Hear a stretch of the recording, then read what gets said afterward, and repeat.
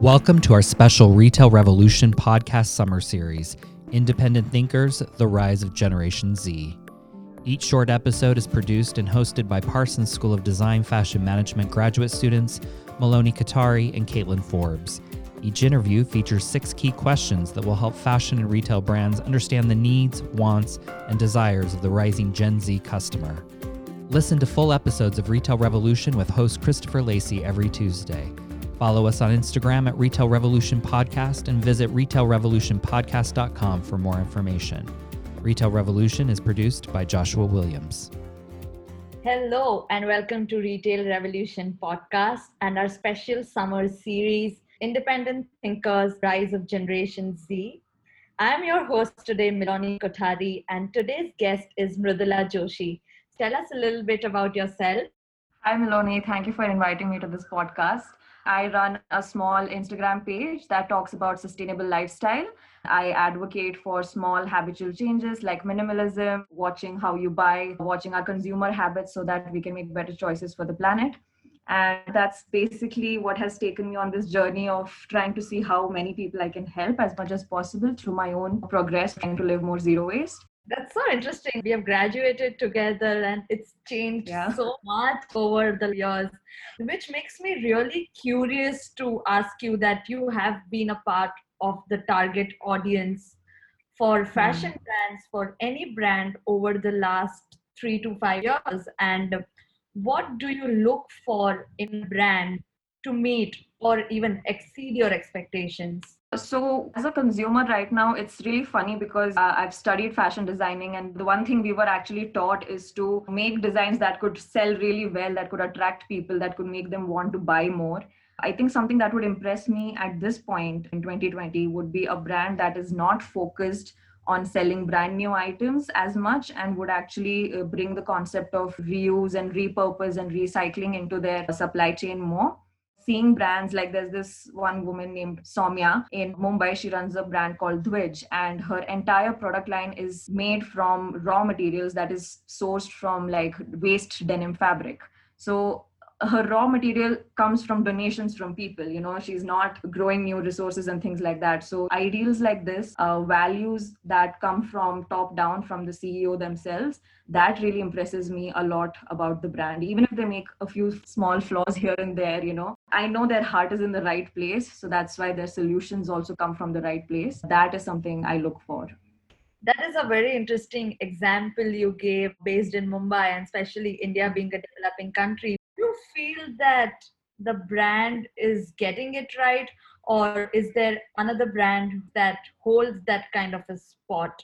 I think brands are really trying their best to understand sustainability after they have already started a certain business model, right?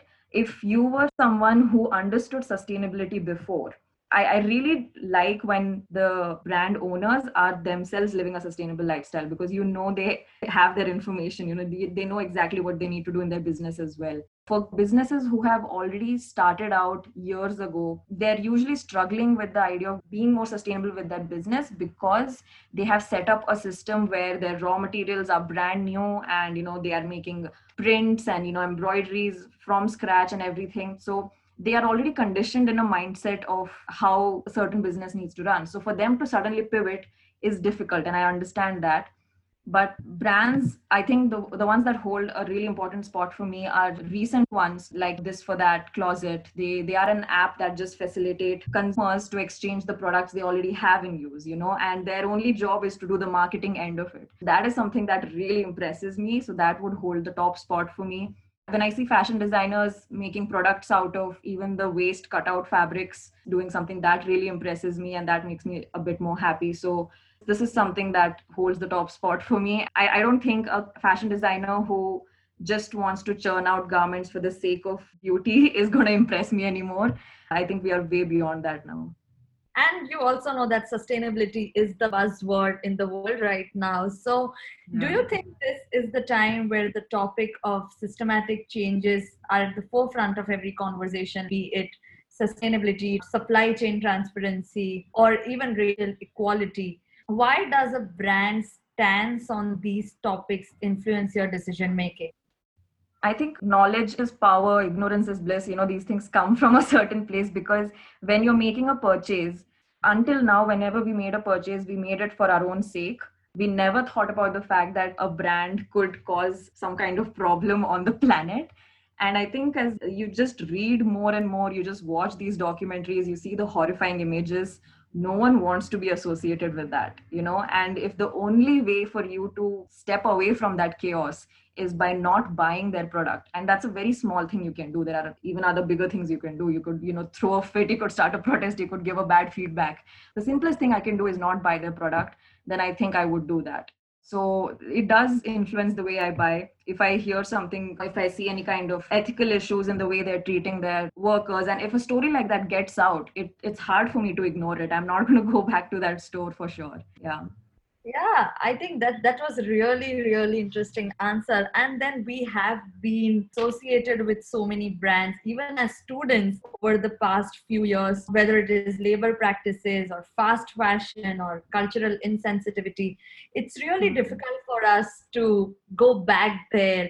And do you think can these brands get you back as a customer? The bad news is they're probably not going to get me back. It's one of those things where we constantly look for the new next option. And when you're already in a market with such tight competition, you're going to lose out. This is like one of those Me Too movements for the fashion industry. And it's a public image, it's a PR problem. They're going to go down. They're probably not going to get me back as a consumer, even if they start getting a bit more sustainable. I think one thing that could get me back as a consumer is if I see faces of authority in the company changing.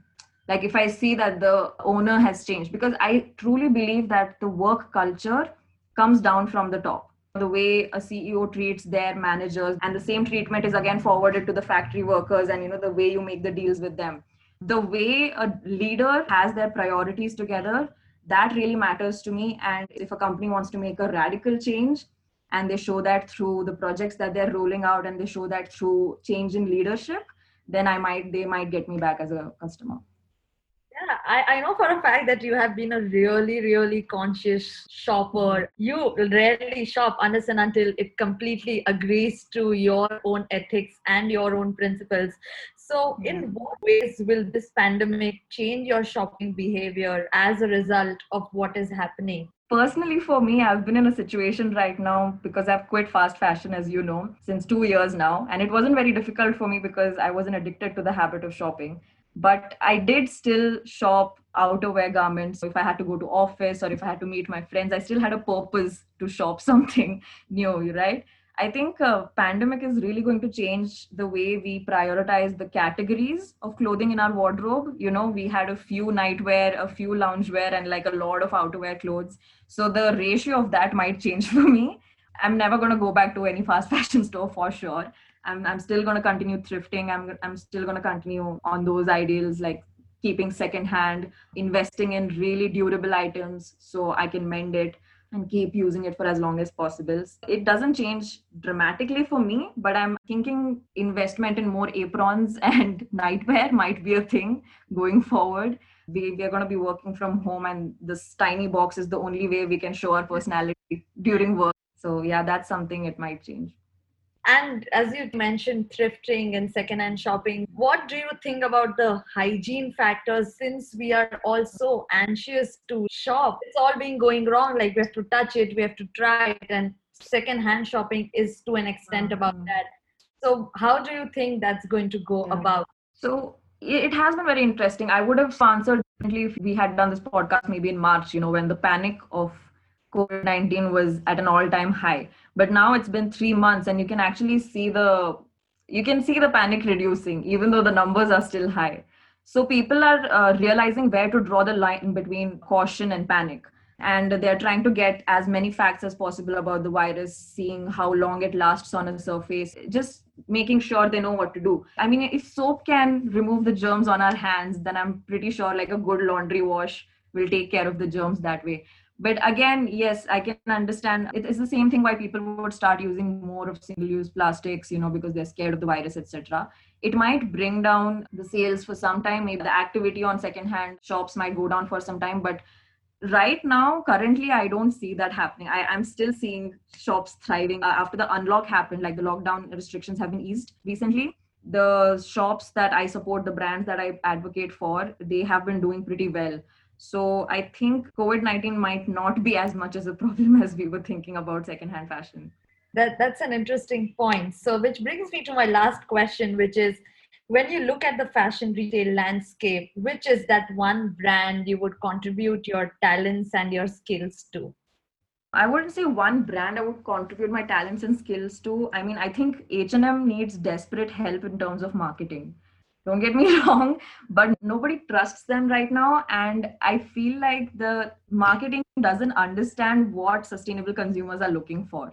They're throwing in these words, they're saying 56%, or, like a bit of their fibers are recycled and, things like that. They think it will make people feel better, but there are people like me who will educate everyone and ruin it for them.